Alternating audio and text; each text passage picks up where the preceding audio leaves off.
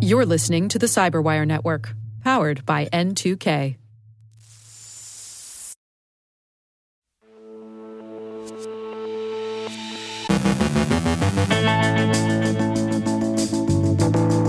With diplomacy at a standstill and Russian troops now openly in Ukraine, Western governments impose sanctions on Russia. A fresh round of distributed denial of service attacks against Ukraine. Cobalt Strike continues to be misused by criminals. A cyber attack has severely disrupted a major logistics firm. My conversation with Assistant Director Brian Vorndran of the FBI Cyber Division. Our guest, Ed Amoroso from TAG Cyber, explains research as a service and 2 looks at the recent and prospective state of industrial cybersecurity.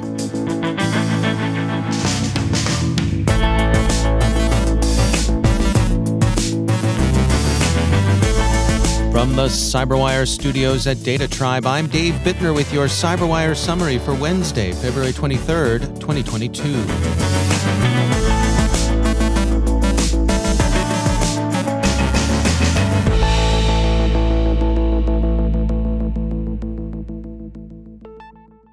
Diplomacy seems to be at a standstill, at least temporarily. Russia stands more or less alone with full support from Syria and Belarus, and some relatively tepid support from China. In general, Russia's President Putin is playing an aggressive role Europe hasn't seen since the 1930s. Reuters reports that Ukraine yesterday renewed its warning that it saw signs of renewed cyber attacks against its banks, its defense sector, and government websites. The warning appears to have been based upon indicators and warnings, and not merely a matter of a priori probability. CERT-UA based its assessment on what it observed in dark web chatter. Those attacks have in fact materialized over the last few hours. It's a massive distributed denial of service campaign, and it's said to have hit banks and government websites, particularly sites run by the Foreign Ministry and the security services.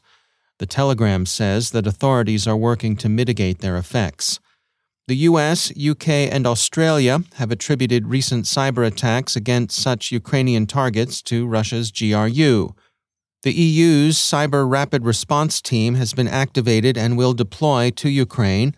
The move, Politico says, has been welcomed by Kiev. Activation was a joint decision of the 6 states that contribute to the team: Croatia, Estonia, Lithuania, the Netherlands, Poland, and Romania. Speaking of the GRU, the Russian Military Intelligence Service has upgraded its attack toolkit, replacing the VPN filter malware familiar from earlier attacks with an improved version the UK's NCSC and the US agencies CISA, NSA, and FBI are calling Cyclops Blink. The 4 agencies issued a joint advisory warning of Cyclops Blink just a few hours ago. It's a large-scale modular malware framework being used to attack network devices. Cyclops Blink is normally distributed to its victims under the guise of a firmware update. Ukrainian officials say that the most recent round of cyber attacks has been accompanied by a wave of phony bomb scares. The former defense minister of the so-called Donetsk People's Republic, one Vladimir Kononov, is said to have been the target of an attempted assassination by bomb, the nominally separatist region announced. TASS asserts that one man, not Mr. Kononov himself, but someone going to meet the former defense minister, was injured in the attempt. Germany's refusal to certify the Nord Stream 2 pipeline, a move that blocks a substantial increase in Russian sales of natural gas to Europe, was the first and most consequential of the sanctions imposed as the week began. TASS communicated the Kremlin's regret over the decision, quoting spokesman Dmitry Peskov to the effect that this is a purely economic commercial product which is also called to become a stabilizing element for the gas market in Europe, further to mutual benefit, and both suppliers and consignees of our gas, in the first instance Germany and other European states, are interested in it. End quote. Other sanctions have aimed to reduce Russian access to global financial and capital markets. The Telegraph reports that Britain has imposed what Prime Minister Johnson describes as the first barrage in its own sanctions program, singling out 5 banks and 3 high-net-worth individuals. Prime Minister Johnson said, quote, "Any assets they hold in the UK will be frozen. The individuals concerned will be banned from travelling here, and we will prohibit all UK individuals and entities from having any dealings with them," end quote. He signaled that other sanctions are being held in reserve. Quote, "This is the first tranche, the first barrage of what we are prepared to do, and we hold further sanctions at readiness to be deployed alongside the United States and the European Union if the situation escalates still further," end quote. The EU has, according to the AP, sanctioned the 351 members of the Duma who voted for recognition of Donetsk and Luhansk, and also 27 other Russian institutions and individuals from the defense and banking sectors. President Putin himself was not among them. And the U.S. introduced further sanctions beyond those already imposed Monday that prohibit U.S. persons from doing business with the 2 Ukrainian provinces Russia is seeking to detach. The newest measures are designed to punish Russian oligarchs and impede Moscow's ability to sell sovereign debt. Administration officials say they're holding more and more severe sanctions in reserve, but The Telegraph reports critics call the limited measures appeasement. S&P Global records informed speculation that the incremental approach may be at least in part motivated by concerns about economic blowback. After today's round of cyber attacks, Western governments announced their intention to ratchet up sanctions. The U.S. is sanctioning the Nord Stream 2 pipeline's parent company and is considering comprehensive export controls. The UK and the EU are also preparing to increase their sanctions.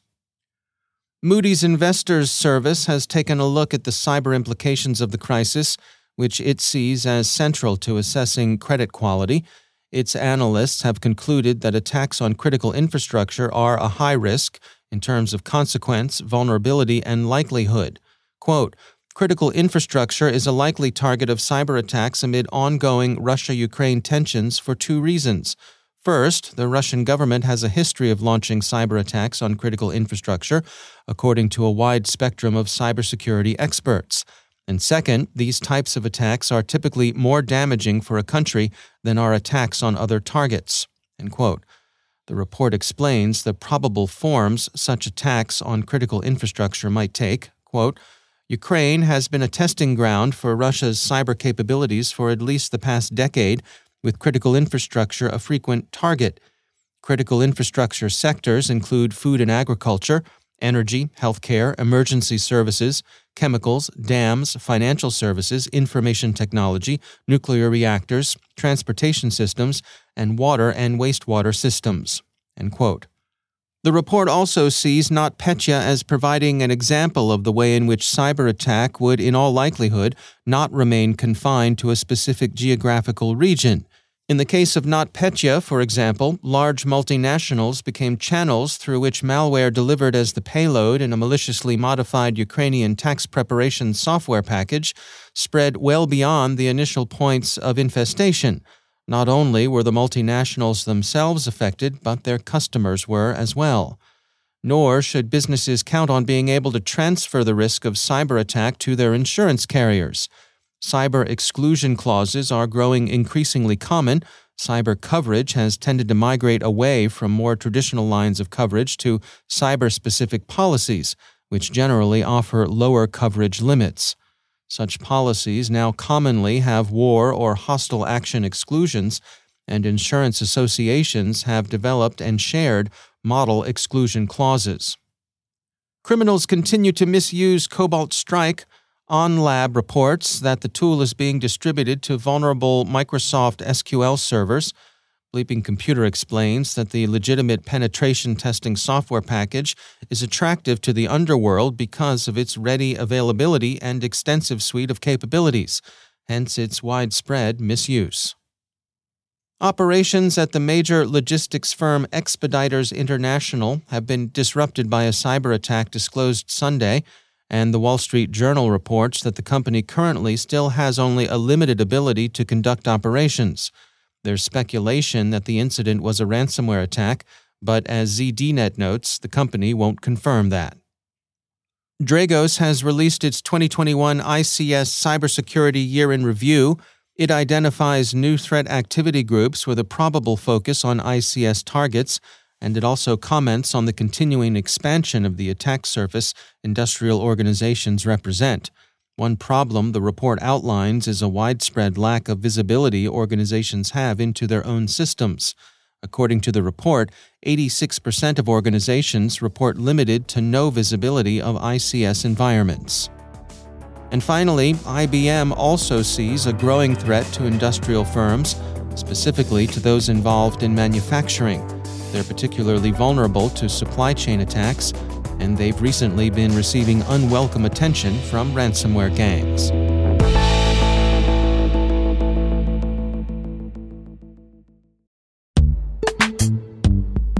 Every day, your IAM tech debt grows. Your multi-generational services struggle to work together.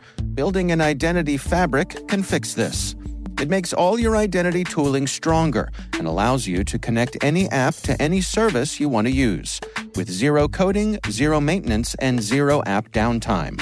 Strata's identity orchestration platform separates the identity logic from your applications, so you can optimize existing IAM tools and manage them in a single control plane. Now, every vendor, standard, and architecture work together. In short, building your identity fabric means you can secure your non-standard apps, keep your complex access policies, retire outdated IDPs, and modernize in record time. So build your fabric with Strata Identity and get rid of tech debt for good. Visit strata.io/cyberwire, share your identity priorities, and receive a pair of AirPods Pro. Offer valid for organizations over 5,000 employees. Connect today at strata.io/cyberwire.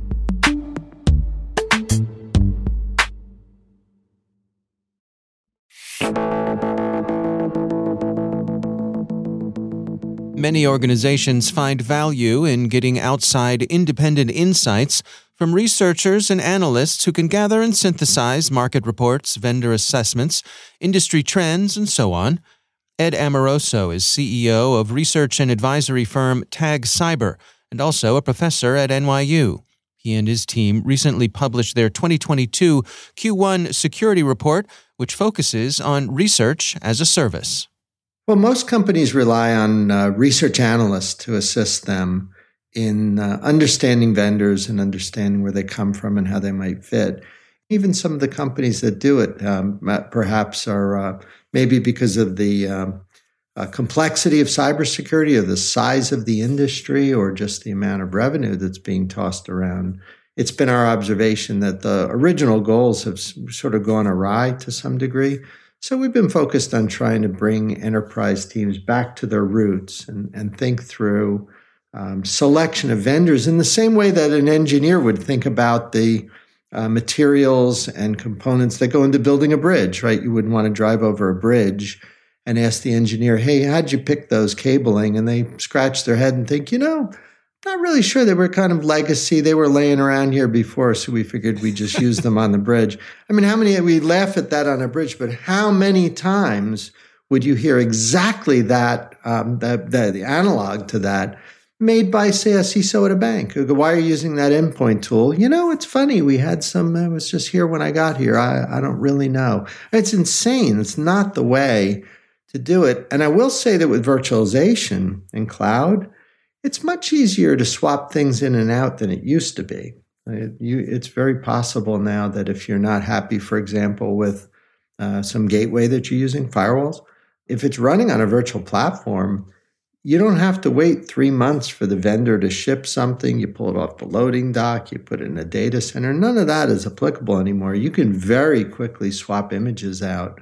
So it's a good time for people to get their arms around a more rational means for managing their cybersecurity portfolio.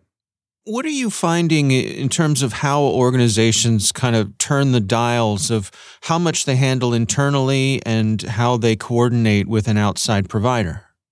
Really depends on the size and the sector. As you go down market to smaller companies, everybody's using applications that sit in a SaaS infrastructure or cloud. It's kind of cool, right? Like you could be a little company. You and I, Dave, could start a company tomorrow And in the afternoon, we'd have our own IT department. We'd get it from Microsoft. We'd have our own payroll system. We'd get it from some payroll SaaS provider. And on and on. You get sales capability from Salesforce or Pipedrive or one of these CRMs. It's amazing. Like you really very quickly can build up capability in and around. So for research and for selection of cybersecurity, it's become the same thing, where these things can be turned up like utilities, and managed service providers are morphing from, say, managing your firewall to something that is more timely. That's why you hear this designation DR, detection response, like managed detection response, endpoint detection response, or even extended or X detection response. That's really just providing a utility-based security capability that would be plug compatible with all these SaaS and cloud capabilities that people are doing. So the security becomes more a service utility. Now that's really found everywhere for smaller companies. As you move upstream, it's more a mix, right? If you're a big, giant bank or you're a big service provider, like the program I used to run in telecom, you have the ability to mix and match and do things internally, build things in your own data centers. But there's no question that the economics and sort of the mood, the general trend and tenor of our industry is more and more toward outsourcing things and letting some expert do what they do well. That's unmistakable, and it's certainly also true in cybersecurity. What's your advice for organizations to find someone to provide this who's a good fit? What sort of questions should they be asking? Well, again, it really does matter what sector you're in and how big the organization is. So, for example, in the federal government, as you deal into critical infrastructure that have national security or even life implications, say military, then there's specialized experts that you want to be working with who understand your domain.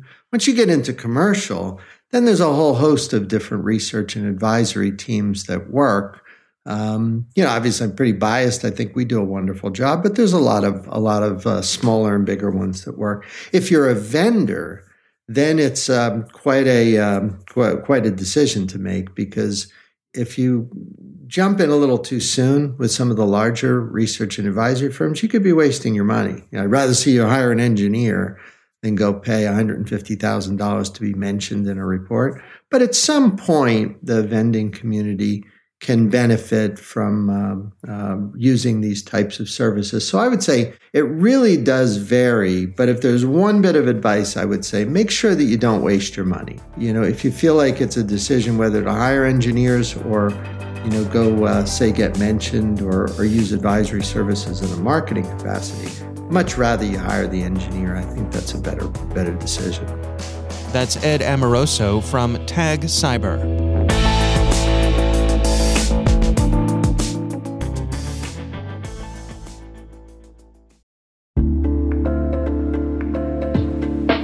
Are lengthy security reviews pulling attention away from your security program?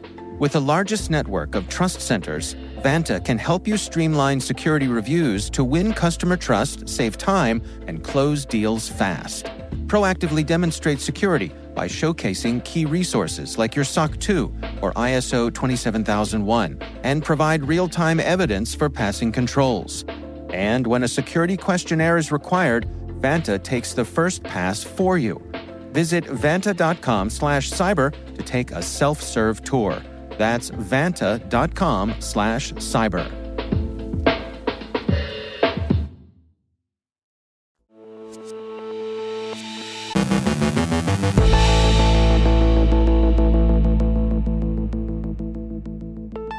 And I'm pleased to welcome to the show Brian Vorndran. He is the Assistant Director of the FBI's Cyber Division. Mr. Vorndran, it's great to have you here on the Cyberwire. I wanted to start off today by just getting a sense for the mission of the Cyber Division of the FBI, the strategies that you have, your place among the various federal agencies. Can we start there? Thank you for the introduction, Dave. I'm very much looking forward to our conversation today. The FBI has a few unique authorities within the United States government relative to cyber. Certainly, we're the lead federal investigative agency for threat response, which essentially means that when there is a computer intrusion, the FBI would have the lead for any investigative action or to enable intelligence community partners or private sector partners for follow-on action. Secondly, we have a keen interest in domestic intelligence, and in order to inform that authority, that means that we have to have very good working knowledge of everything going on relative to cyber within the United States. And then that allows us to inform the intelligence community about trends, ongoing threats, but also puts us in a good position to collaborate with our IC partners and very significant private sector partners as well. Third is we obviously have very specific authorities within statute to investigate state actor compromises of U.S. networks, whether those are private networks, academic networks, defense industrial-based networks, and those are important authorities to us as well. Where we fit in with an agency such as CISA is that CISA would be on the asset response side. They would be responsible for mitigation, for patch management, these types of things about broad vulnerabilities, and to inform the resiliency and net defense side. So we're very much on the investigative, proactive operational side, whereas in comparison, CISA would be on the asset management. We do a lot of work in our space with the United States Secret Service. They are a very, very good partner of ours, and they have complementary authorities to ours for the U.S. government. Give me a sense for how you all dial in with the limited resources that you have, as any government agency does. How do you turn those dials and decide what your priorities are when it comes to the mission for cyber? Sure. We essentially segregate into 5 key buckets on the operational side. 4 of those buckets are the major state actors of Russia, China, Iran, and North Korea. And then we have a broad overarching criminal threat that we would know as ransomware, botnets, SIM swapping, these types of threats faced by individuals and companies here in the United States. But in terms of priorities, those are very much at the state actor level as well as within the criminal space, decisions that are made within the interagency of the intelligence community based on available intelligence, but really guided by which state actors or which criminal groups are having the biggest impact and causing the most disruption and the most loss to organizations here in the United States. So that's a very, very focused answer about how we try to delineate our adversaries and how we try to prioritize against them. And what are the primary ways that people interact with the FBI? I mean, you have the IC3, which is a way for folks to report issues. But what are the major ways that those interactions take place? Sure. We have a few different mechanisms. So first of all, we obviously have a very decentralized workforce. So we have 56 field offices in the FBI. We have hundreds of additional resident agencies that are offshoots of those FBI field offices. So we have the capability to get a cyber-trained FBI agent really to any doorstep in the country here within an hour. That becomes very, very important when a corporation or an organization or an academic institute becomes the victim of a cybercrime. We do have great capacity to expand, to respond domestically and to have meaningful conversations with people who have become victims. And I think, while we talk cyber, it is important to remember that the victims behind cyber attacks are still human beings. And I do think the FBI is very, very strong in that space. We also have very proactive outreach efforts that have been sustained for decades at this point.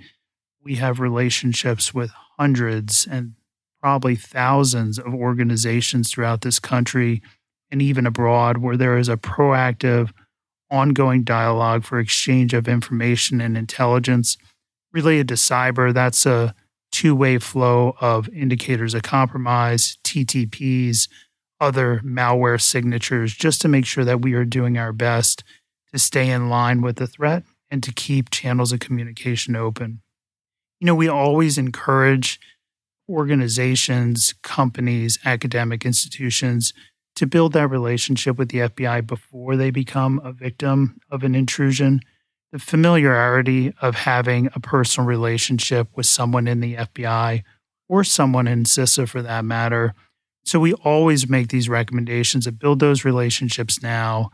You had mentioned IC3. IC3 is www.ic3.gov and is the primary intake for internet crimes for the FBI.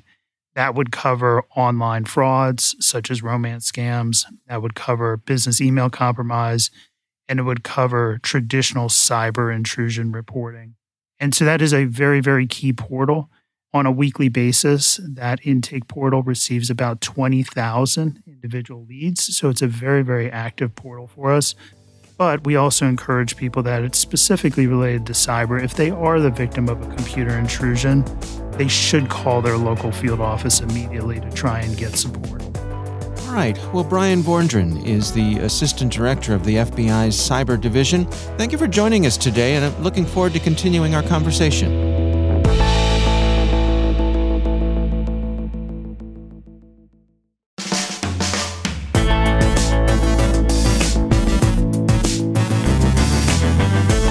And that's the Cyberwire. For links to all of today's stories, check out our daily briefing at thecyberwire.com. The Cyberwire podcast is proudly produced in Maryland out of the startup studios of Data Tribe, where they're co-building the next generation of cybersecurity teams and technologies.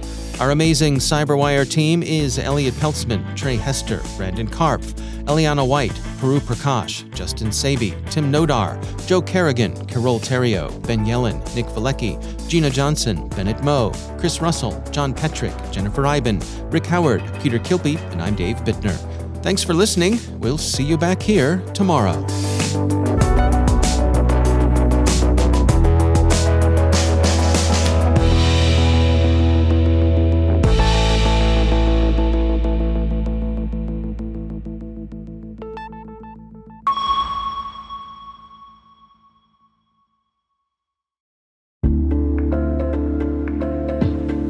Hey listeners, we're always looking for ways to improve the N2K Cyberwire network and maintain the intelligence-driven news experience that keeps you in the know on the latest developments in cybersecurity.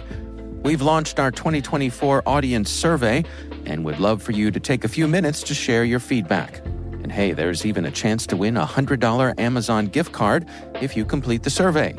Visit cyberwire.com/survey. That's cyberwire.com/survey and share your feedback now.